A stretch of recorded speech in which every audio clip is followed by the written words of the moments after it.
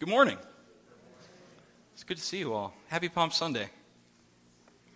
If you're new to this whole church thing, Palm Sunday is the day where we celebrate Jesus' triumphal entry into Jerusalem a week before his death and resurrection.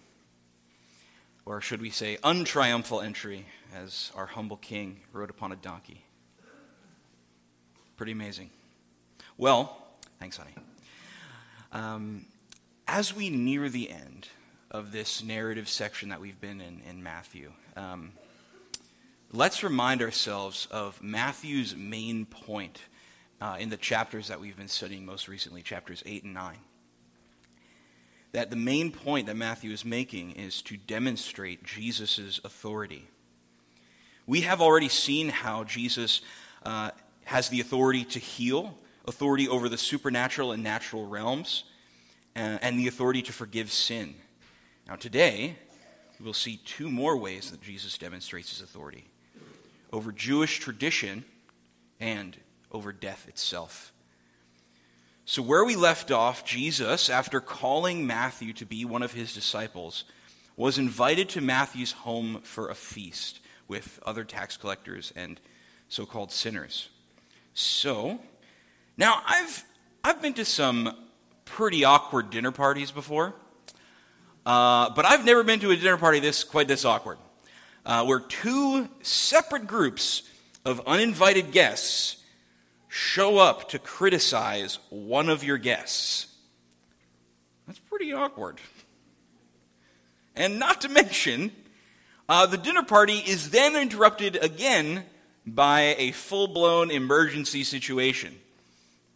So let's take a look at our text for today. I would ask you now to open your Bibles to Matthew 9, starting at verse 14, and if you would, please stand for the reading of God's Word.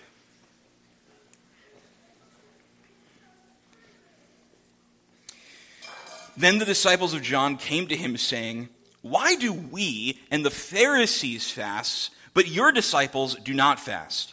And Jesus said to them, "Can the wedding guests mourn as long as the bridegroom is with them? The days will come when the bridegroom is taken away from them, and then they will fast.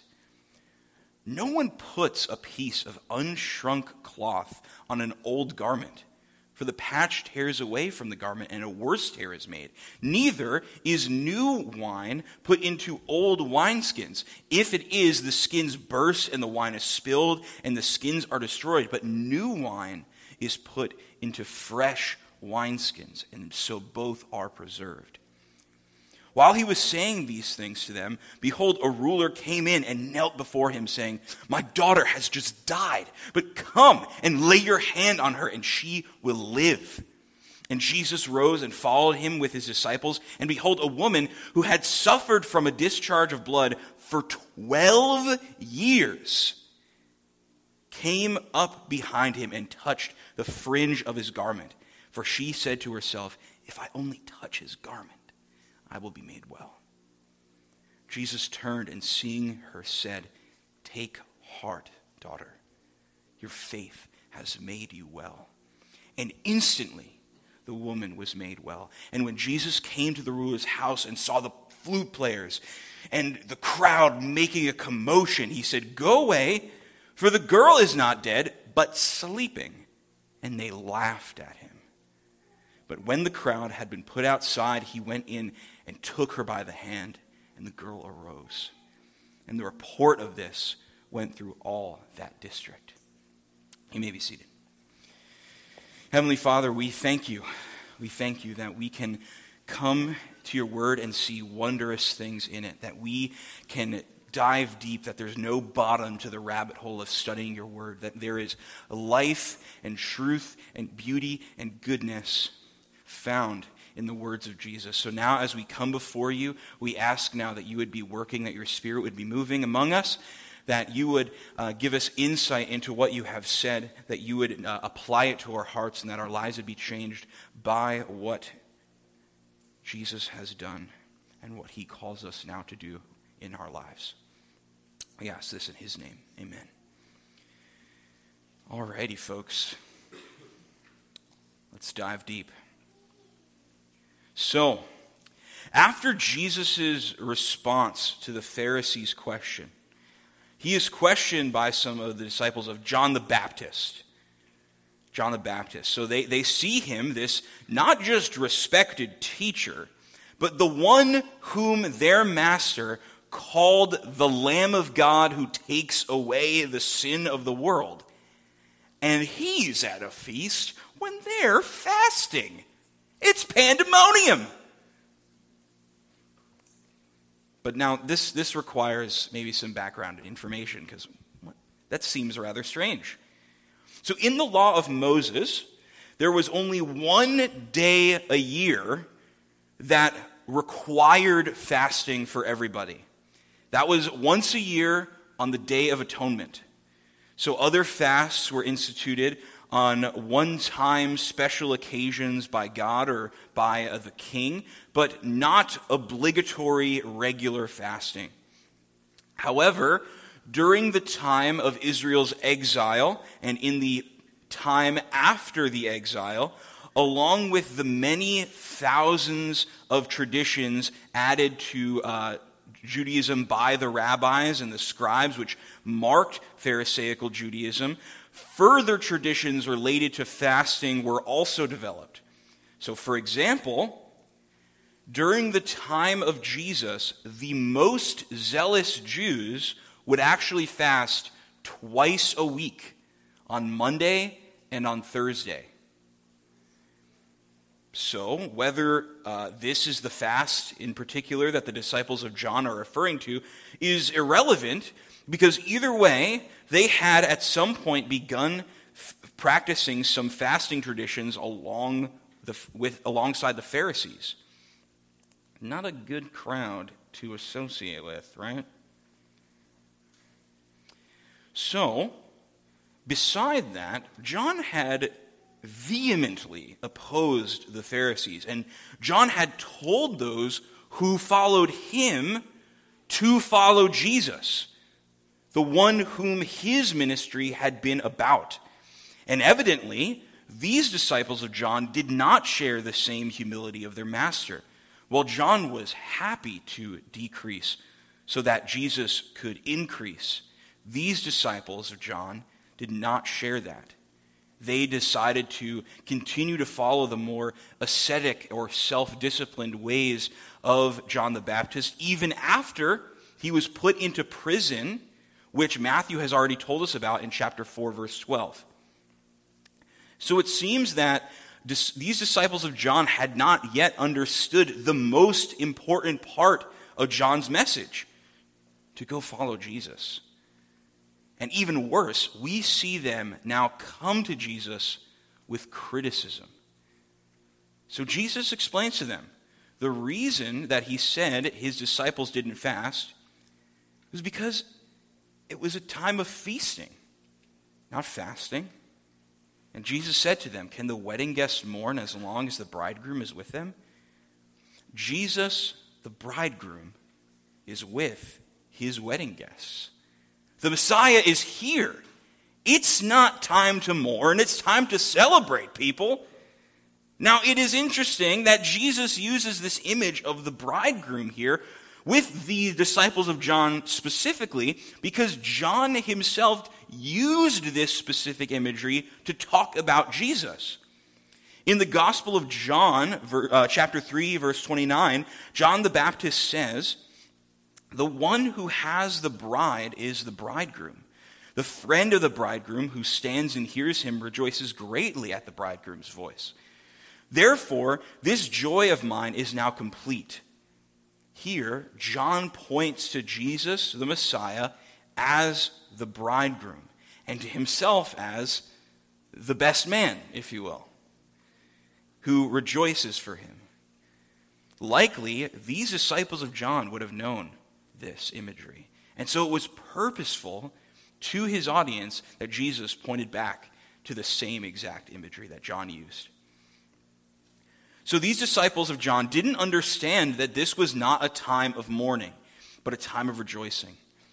But Jesus does go on to say that the days will come when the bridegroom is taken away, and then they will fast. This is the first time Jesus makes reference to the time after his death and resurrection. And in that time, his disciples will fast. And that is the time that we find ourselves in today. However, this leads me to a different question. If Jesus' presence with us is a time of rejoicing, and his time away from us is a time of mourning, in what sense, then, do we mourn today? Well, we do not mourn in the sense that we are constantly sad or miserable. Don't want to be that. But we do mourn in the sense that we wait and long for the return of the bridegroom, right? When the bridegroom is present, there will be no need to long for his presence anymore. There will be no need to fast. But now, as we wait for his joyous return, we fast as we long to celebrate with Jesus, our bridegroom. But again, these disciples of John do not understand what has changed now that the bridegroom is here, and what will change when the bridegroom is taken away. And so Jesus must explain to them and to us what this new time of Messiah's presence means. So please look again at verses 16 and 17. No one puts a piece of unshrunk cloth on an old garment, for the patch tears away from the garment, and a worse tear is made. Neither is new wine put into old wineskins. If it is, the skins burst, and the wine is spilled, and the skins are destroyed. But the new wine is put into fresh wineskins, and both are preserved. Here we see Jesus uses two different images to make the same point. What is new cannot be added to the old.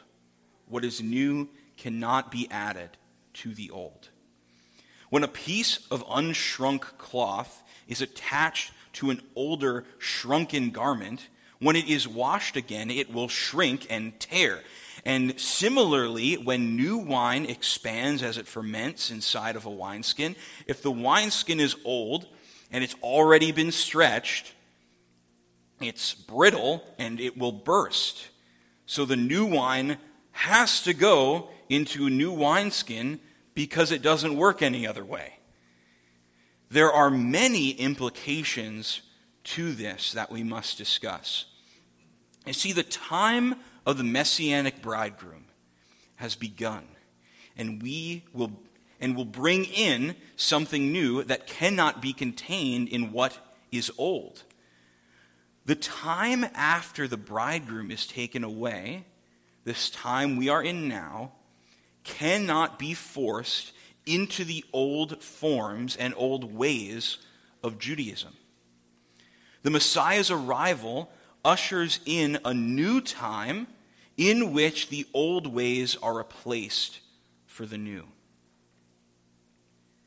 That is, the old covenant, having been fulfilled, or from the time of this story, yet to be fulfilled in Christ, gives way for the new covenant begun in Christ. And we, as the church, being in Christ, receive the blessings of the new covenant.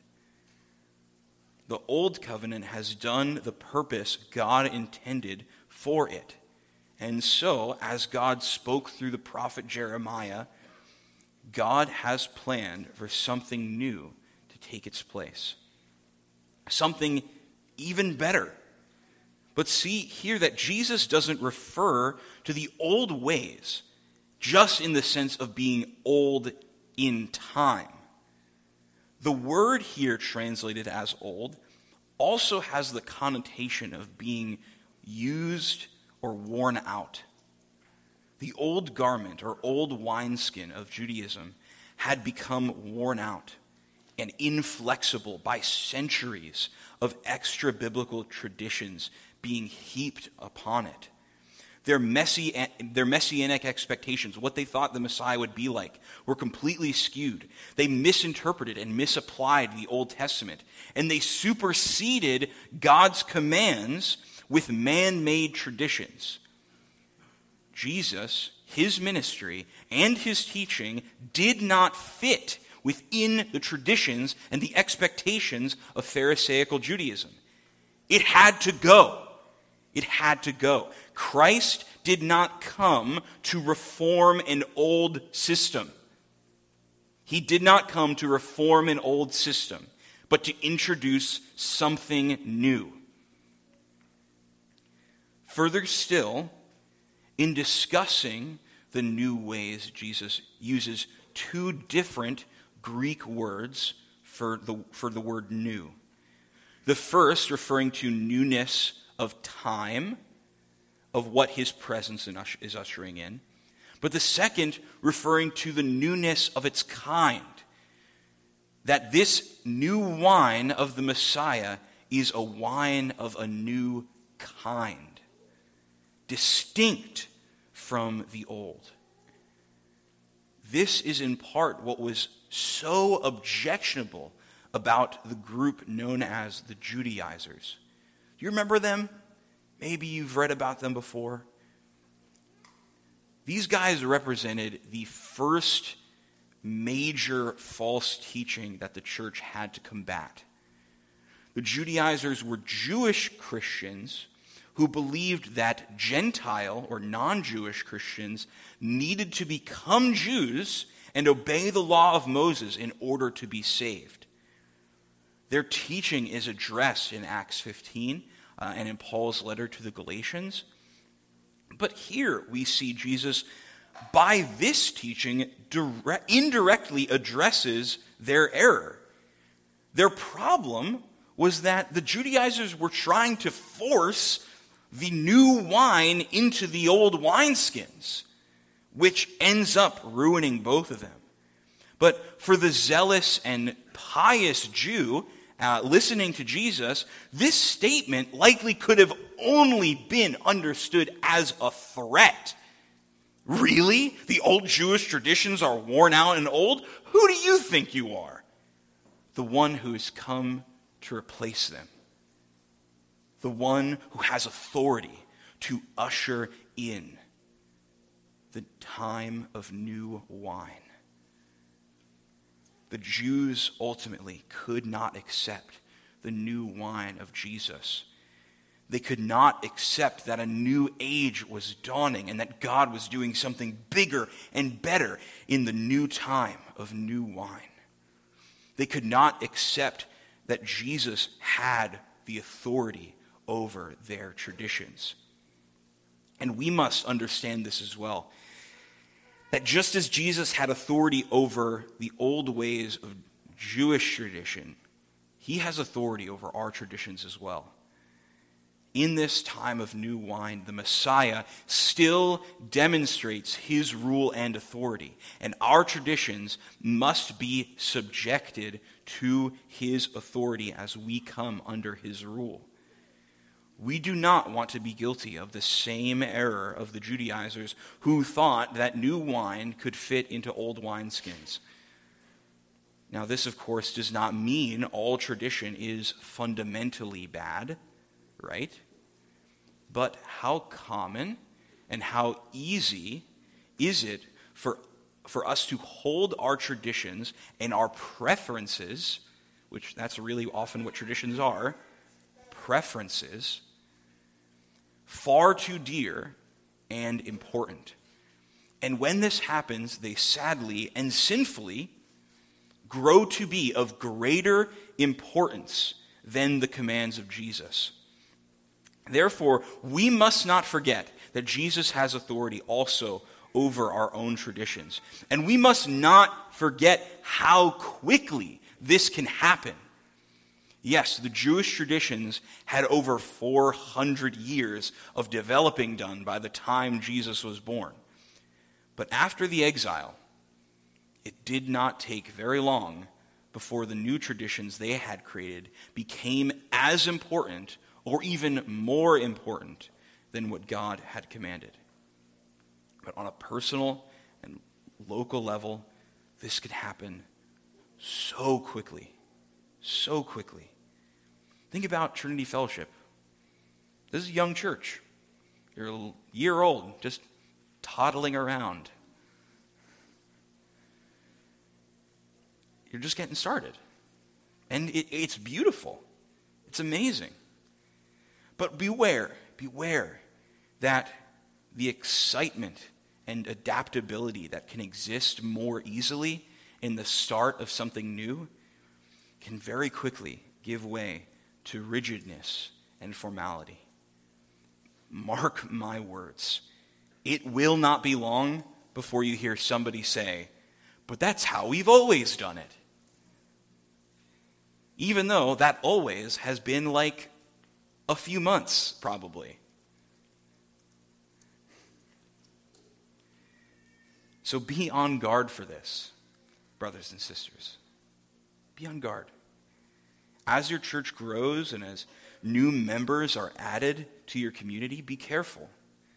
Do not allow preferences or traditions of how y'all might do something take precedence over obedience to the commands of God, putting what is foremost and more important first.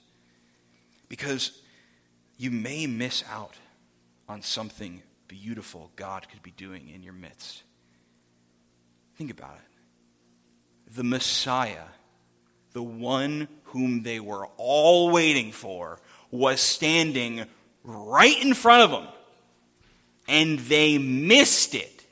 They missed it completely.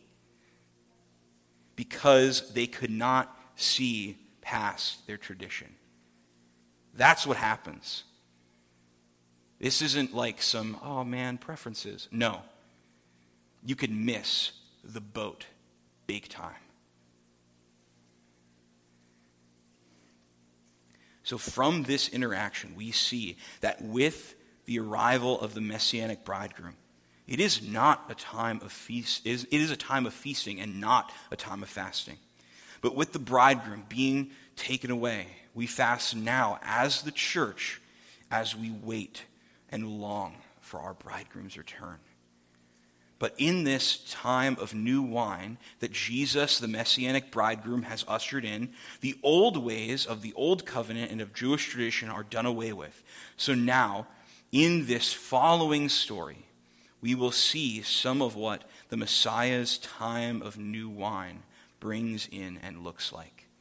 All right, so let's look back at our text. Let's look at verse 18.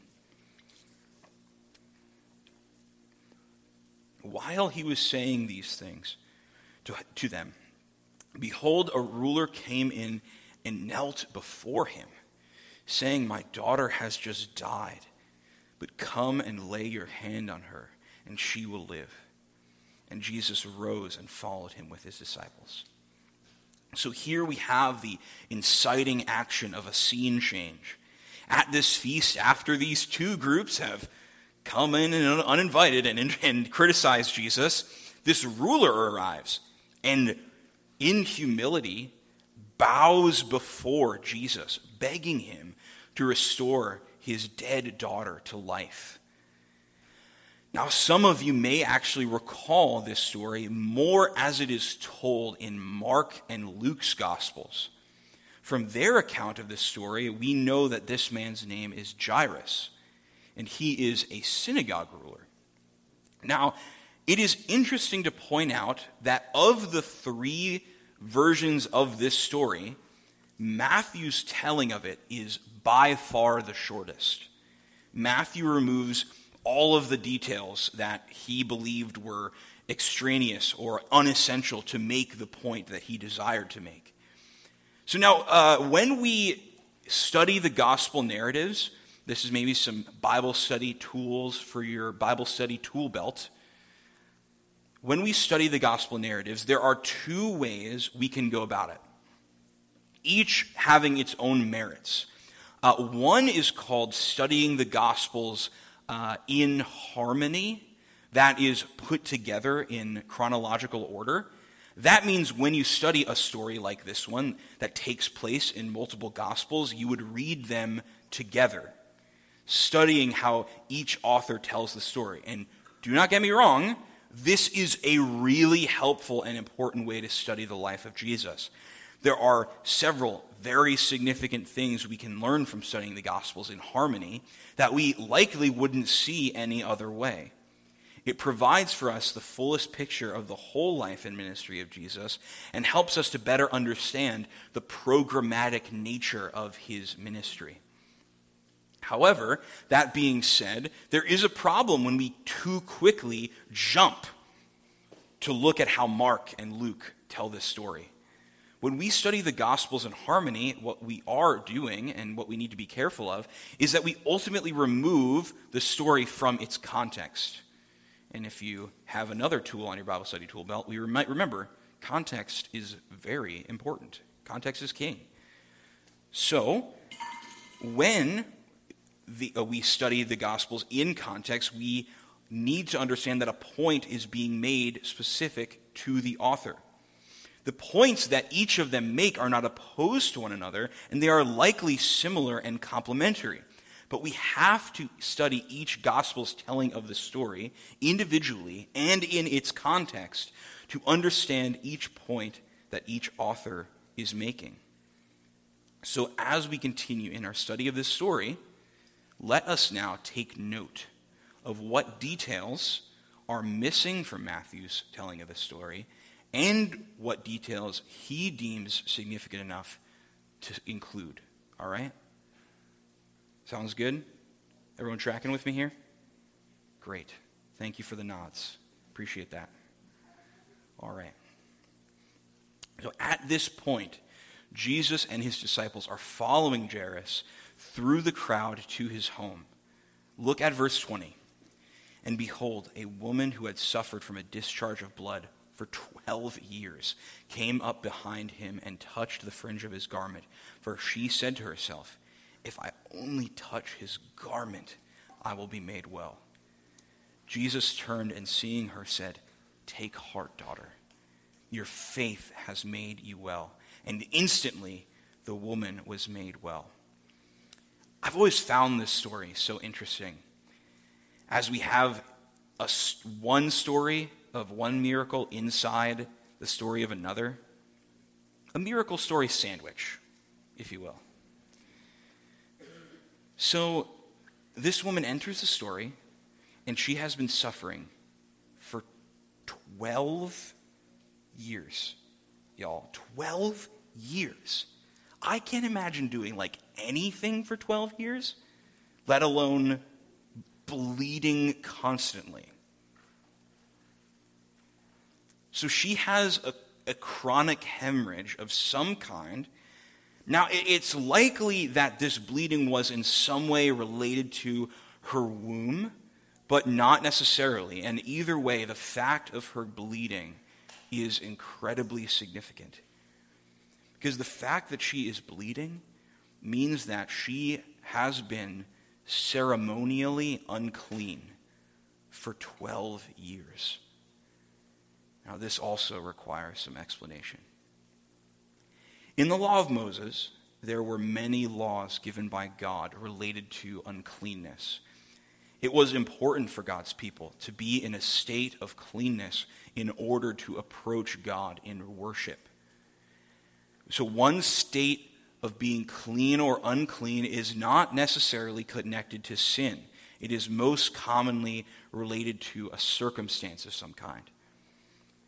Like when someone touches a dead body, or when someone has an illness or a skin disease, or when someone has a bodily discharge of various kinds. And we learn about these laws and the ones specifically pertaining to this woman's situation in Leviticus 15. So I would actually appreciate if y'all could turn there in your Bibles with me to Leviticus chapter 15. So I'll wait. It's in the front of your Bible, a few books in. Man, 2 sermons in a row with y'all who are reading Leviticus. Oh yeah. We are so blessed. Getting some Leviticus action going. Let's get excited. All right, so we're Leviticus 15. We're starting at verse 25, okay? So, if a woman has a discharge of blood for many days, not at the time of her menstrual impurity, or if she has a discharge beyond the time of her impurity, all the days of the discharge she shall continue in uncleanness, as in the days of her impurity she shall be unclean. Every bed on which she lies all the days of her discharge shall be to her as the bed of her impurity, and everything on which she sits shall be unclean, as in the uncleanness of her menstrual impurity. And whoever touches these things shall be unclean, and shall wash his clothes and bathe himself in water and be unclean until the evening. But if she is cleansed of her discharge, she shall continue for herself 7 days, and after that she shall be clean. Now, I know some of y'all are probably like, what the heck did this guy just read? This is in the Bible? Yes, it's in the Bible. And so we need to understand it. Now, let me say again, to make clear that these issues of ritual uncleanness are not sin issues. A woman's menstrual cycle is not a sin. Please do not misunderstand that. And she is not in a state of sin when she is in her menstrual cycle. This is about God's rules for how one can come before him in worship. And this isn't just a female topic either, because there are different rules for different kinds of discharges for both men and women in this chapter and others. So let's look again. I want to skip down to verse 31, all right? Okay. Thus you shall keep the people of Israel separate from uncleanness, lest they die in their uncleanness by defiling my tabernacle that is in their midst. This verse is actually making a larger point from the even larger section of Leviticus. This is chapters 11 through 15 of Leviticus make up all of the laws pertaining to cleanliness. And the book of Leviticus as a whole answers this question: how can an unholy people dwell before a holy God? So if you're ever doing a Bible reading plan and you get to the killer of all Bible yearly reading plans, Leviticus, and you're like, I have no idea what this book is about, it's about how can a unholy people live and worship a holy God. That's the whole point of the book. So God, having standards by which an unholy people can approach him in worship, gave rules for what makes one unclean. Those who were ritually unclean could not come to the tabernacle, could not come to the temple, because they could not be in the presence of God and were sent outside the community of the people of Israel. They were cut off until they could be made clean again. But again, even though this is not an issue of direct sins committed, it had major ramifications for how people lived their lives in community. Jewish women had a lot of things that they had to do during a month in order to remain clean in their normal lives. There were entire aspects of life that we don't think about, of course, because we do not have to follow these commands. We do not follow these commands. But it has major ramifications for just everyday life.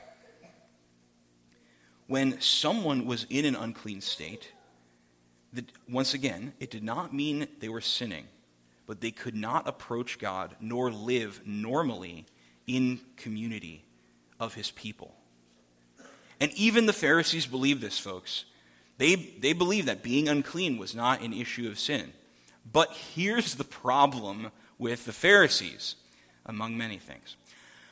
What they did believe wrongly was that when someone suffered under a circumstance of constant uncleanness, like a leper, for example, or this bleeding woman? They believed that it was because of sin that this was happening to them. Sorry guys, wrong again. But if that is what they believed, wow, the pressure and sorrow this woman must have endured. Her entire condition is just incredibly sad. Not only had she been suffering from this hemorrhage for 12 years, which is bad enough as it is, she had also been in a constant state of ceremonial uncleanness the entire time. Her whole life was dictated by this circumstance. The things she touched became unclean. If she touched anyone else, they became unclean. Can you imagine what that would have done to her? She was isolated, functionally a pariah, as she could not exist normally in Jewish community. She probably didn't have any community. She was an outcast in a constant unclean state. And to top it all off, her state of uncleanness separated her from the worship of Yahweh, her God. She could not come before God and worship because of this. She could not go to the temple. She could not offer sacrifices. She could not celebrate the feasts with her family. This woman had suffered tremendously, and you can sense her desperation. She came up behind him and touched the fringe of his garment, for she said to herself, "If I only touch his garment, I will be made well." This raises another significant question. Why did she think that touching his garment would make her well? Why that? Now, we cannot get inside this woman's head, and I'm not suggesting we try. We can't figure out all she was thinking. I think the only thing we can say with certainty is that she believed that Jesus could heal her. That's what she believed. But by examining the details in context, it can lead us to make some helpful observations here. First, this woman does not approach Jesus and ask for healing like others had done. She desires to stay in the midst of this dense crowd. She wants to remain in obscurity, a state that she had probably been in for a very long time. She also felt unable to approach Jesus because she likely did not want him to touch her and so make him unclean as well. She was an outcast, unable to approach God. And in her shame and desperation, what does she do? She simply touches Jesus' outer garment. Now, this garment is of particular importance. The phrase, the fringe of his garment, actually refers to something specific. This fringe was a tassel on Jesus' outer garment that all Jewish men were required by the law of Moses to wear. Let's turn somewhere else. We're going to do a little Bible hopscotch today, I guess. Numbers 15. Could you all turn there? Sorry, I thought I had said it. I was like, you all aren't turning your pages. I didn't say it. Numbers 15. This is where we read about that instruction from the Lord. This is Numbers 15, starting at verse 37 to 41.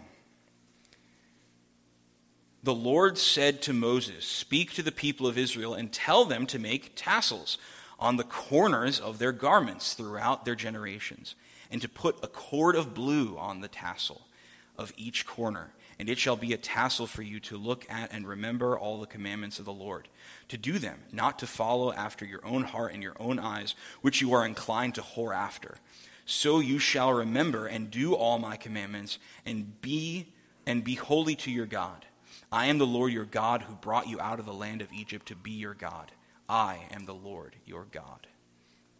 So all Jewish men were required by the law to have these tassels on their garments, so that the purpose of them is to look upon them and be reminded of God's commandments.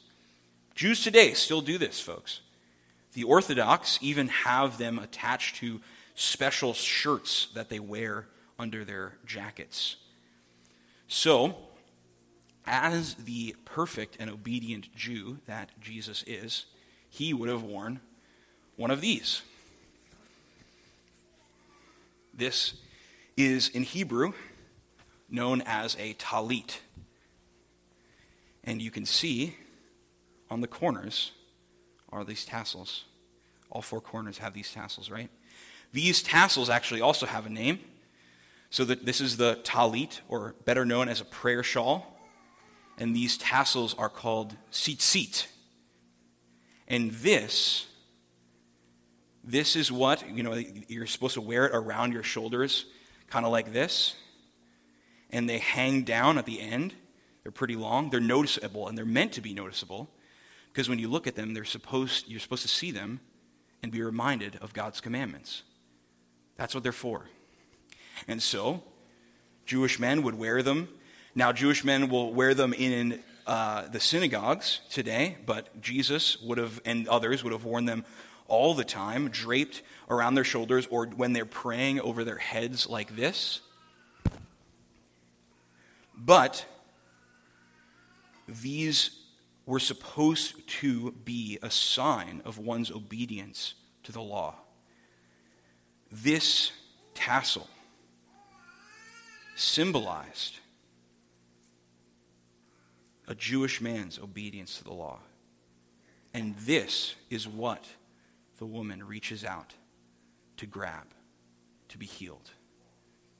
It's very interesting. So, if you want to take a look at it later, afterwards, you're more than welcome to. I'm happy to show you and tell you more about it. So that is what she grabs, the tzitzit on Jesus' talit, or prayer shawl. And whether this was intentional in the mind of this woman or not, it was God's providence that it did happen in this way, and is recorded for us to see its significance. This bleeding woman, unclean before God, was healed by touching the specific piece of Jesus' clothing that symbolized his obedience to the law of God. And she is healed instantly. We must learn from this, for it is Jesus' perfect obedience to God's law that we too are made clean. When Jesus touches the unclean, instead of he himself becoming unclean, they become clean, and so do we. In this time of new wine that Jesus has begun, the unclean are made clean. And what is the result of this, brothers and sisters? This woman is now able to re-enter community, the community of God's people. She is no longer an outcast, right? Her turmoil and isolation has ended. And by the power and authority of Jesus, she is brought back into community. In our salvation, we are as well. We are brought into the community of the people of God, though we were once isolated. And even greater than this, like this woman, we are made clean in order to now be able to worship in the presence of a holy God. Jesus cleanses us, and now we who were unable to approach God can come into his presence in prayer and worship and live in God-glorifying community with one another. This is what the Messiah has come to do in this time of new wine. And so, despite her best efforts to remain anonymous, Jesus turns to her and says, "Take heart, my daughter. Your faith has made you well." Here Jesus dignifies this woman who has suffered indignity for so long. But by what he says, he actually clarifies and maybe even corrects her theology. It is not her action of specifically touching the tzitzit, the tassels, that has healed her. It wasn't that they were special, magical forces, and she grabbed them and that would heal her. No. Jesus clarifies for her and for us that it was not just that action that she might have viewed as sacred. It was her faith in him. It was her faith in him to be able to heal her that made her well. And it is by our faith in Christ that makes us well with God also. Now, there is one more point of observation before we move on in our story. Here, the word in verses 21 and 22 that is translated as made well is the Greek word sozo. This word is also always almost translated elsewhere as to save or to deliver. The normal and expected word associated with healing is the Greek word therapeuo. It's not used here.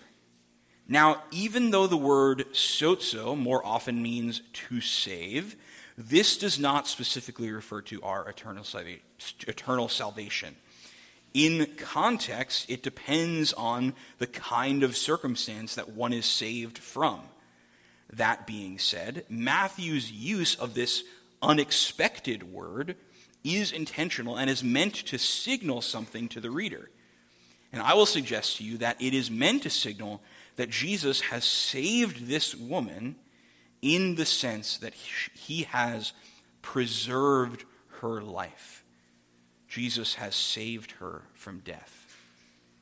And this would then link the story thematically with what is to follow. Jesus is about to enter the home of a girl who has just died. But even before that, by saving this woman of her hemorrhage, he demonstrates his authority over death here as well. And this is the major point Matthew is making in verses 18 through 26, that Jesus, as the Messiah, has authority even over death. But there is still more to build before we get to the climactic resurrection in this story. So let's look again at verses 23 and 24. And when Jesus came to the ruler's house and saw the flute players and the crowd making a commotion, he said, "Go away, for the girl is not dead, but sleeping." And they laughed at him. So when Jesus arrives at Jairus' house, there is another crowd of people waiting for him. Matthew describes this crowd as a commotion, as people were grieving with loud cries and wailing. Now, we in North America do not think of funerals like this. Funerals for us are hushed, silent, solemn. Everyone's very quiet, trying to stay quiet. Even if you are crying, you're crying as quietly as possible. But in Jewish culture, this was not so. It was a loud occasion. In fact, people were hired as professional mourners, which in our culture, that kind of sounds pretty wild. But it was very common. And in fact, Matthew mentions also these flute players. And by the traditions of the scribes at this time, even the poorest Jews were obligated to hire at least 2 flute players and 1 professional mourner.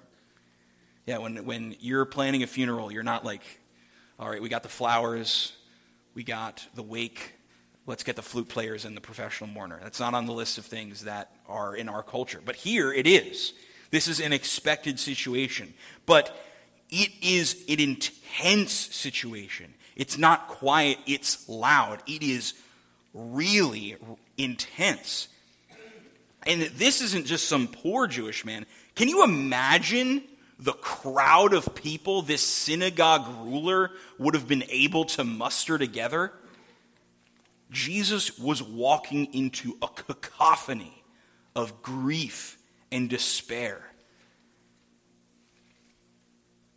Man, now do you recall what I had said earlier about studying the Gospels? We can study them in harmony, looking at all the Gospels together, or individually, seeing what each author was arguing specifically.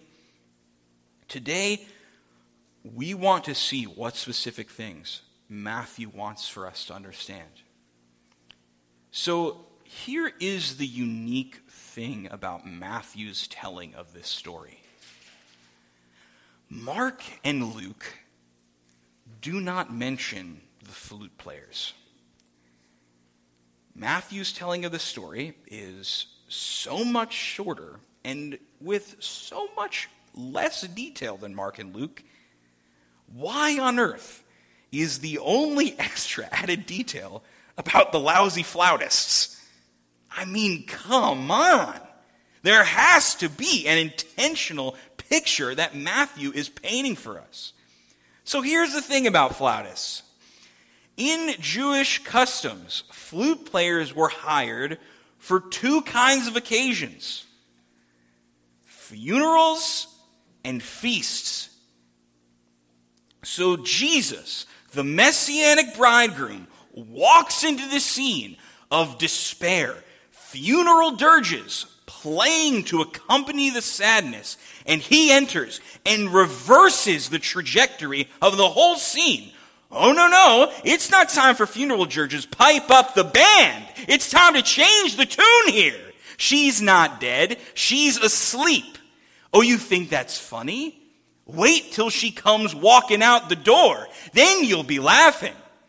Jesus walks in the house, takes this girl by the hand, and she is alive. And the whole situation, the attitude, tone, symbolism, and mood completely shift on a dime. This is what the Messiah has come to do. In the time of new wine, the dead are raised to life, for the King has come, and he has the power and authority, indeed, over death itself. The sound of funeral dirges becomes the music of a feast, but not just any feast. Not just any feast, folks. The wedding feast of the Messiah, who has come to bring in a new time of restoration and resurrection. For if you are a Christian, this is what has happened to you as well. We who were once dead in our trespasses and sins have been made alive together with Christ. We have been restored to life, not by our undoing, but by the touch of Jesus, who grabbed us out of our pit of despair and raised us to new life. D.A. Hagner said it this way: what Jesus did for this dead girl, he has done for all in the church who have experienced new life. There is too, beyond this life, the church's confidence that Jesus will literally raise the dead. And indeed there is. As we still wait in the time of new wine, we long for our bridegroom's return. And at the return of Jesus, we who have already been given or have been spiritually resurrected will enter the glory of the final resurrection, where we are given new bodies to enjoy forever with our bridegroom. That is our hope. That day, our Messiah will once again demonstrate his authority over death when he tosses death into the lake of fire, never to be seen again. This is what Jesus has come and will come again to accomplish. He came to bring in this, the time of new wine, in which a single touch, the clean are made clean. And even by touching Jairus' daughter by the hand, the same point is reinforced, as touching a corpse would have also made you unclean. But instead of making him unclean when Jesus touches her hand, she is restored to life.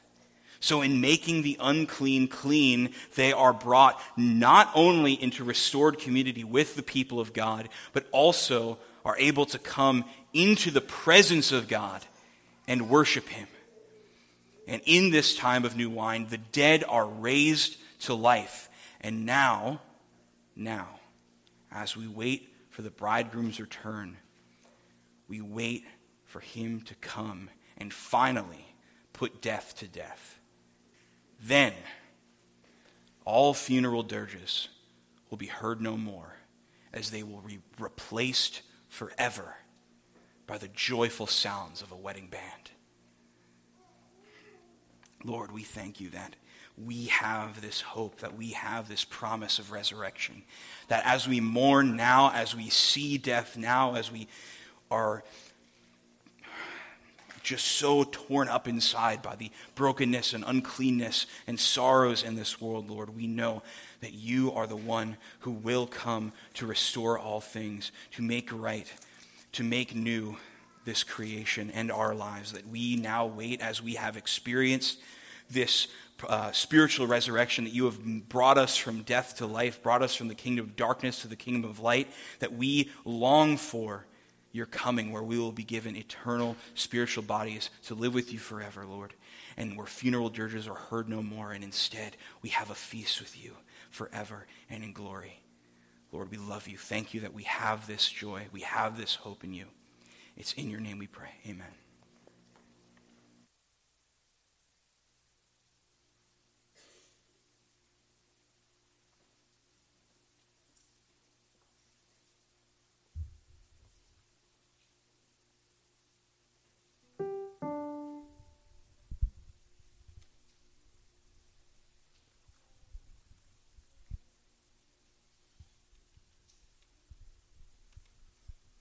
Please stand.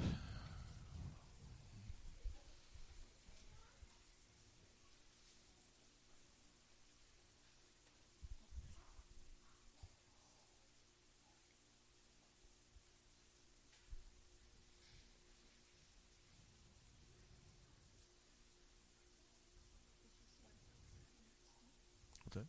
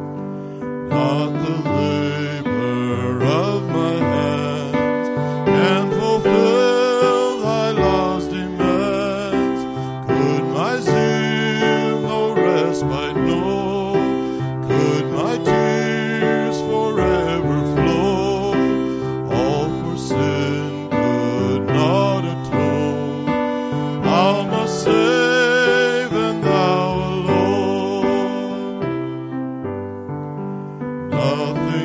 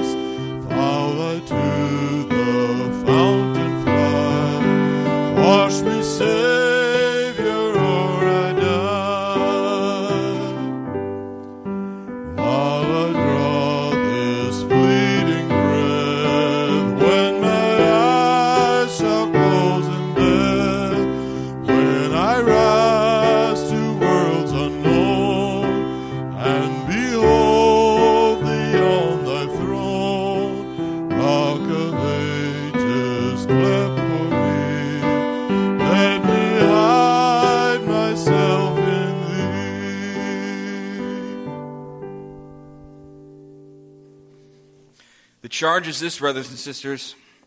In his response to John's disciples, Jesus makes clear his authority over Jewish tradition. The Messiah has arrived, and so the old ways must be replaced to usher in the new. Jesus' death and resurrection has begun the time of new wine in which we wait for the bridegroom's joyous return. And in his ministry, Jesus demonstrates his power and authority that in this time of new wine, the unclean are cleansed and the dead are raised to life. So like these two women, we too are made clean and given new life by faith in the Messiah. In the time of new wine, the isolated are brought into community, and the sound of funeral dirges become melodies of a wedding feast. Then I heard what seemed to be the voice of a great multitude, like the sound of many waters and like the sound of mighty peals of thunder, crying out, "Hallelujah! For the Lord our God, the Almighty, reigns. Let us rejoice and exult and give him the glory, for the marriage of the Lamb has come, and his bride has made herself ready. It was granted her to clothe herself with fine linen, bright and pure, for the fine linen is the righteous deeds of the saints. And the angel said to me, 'Write this, blessed are those who are invited to the marriage supper of the Lamb.' And he said to me, 'These are the true words of God.' Amen." Go in peace.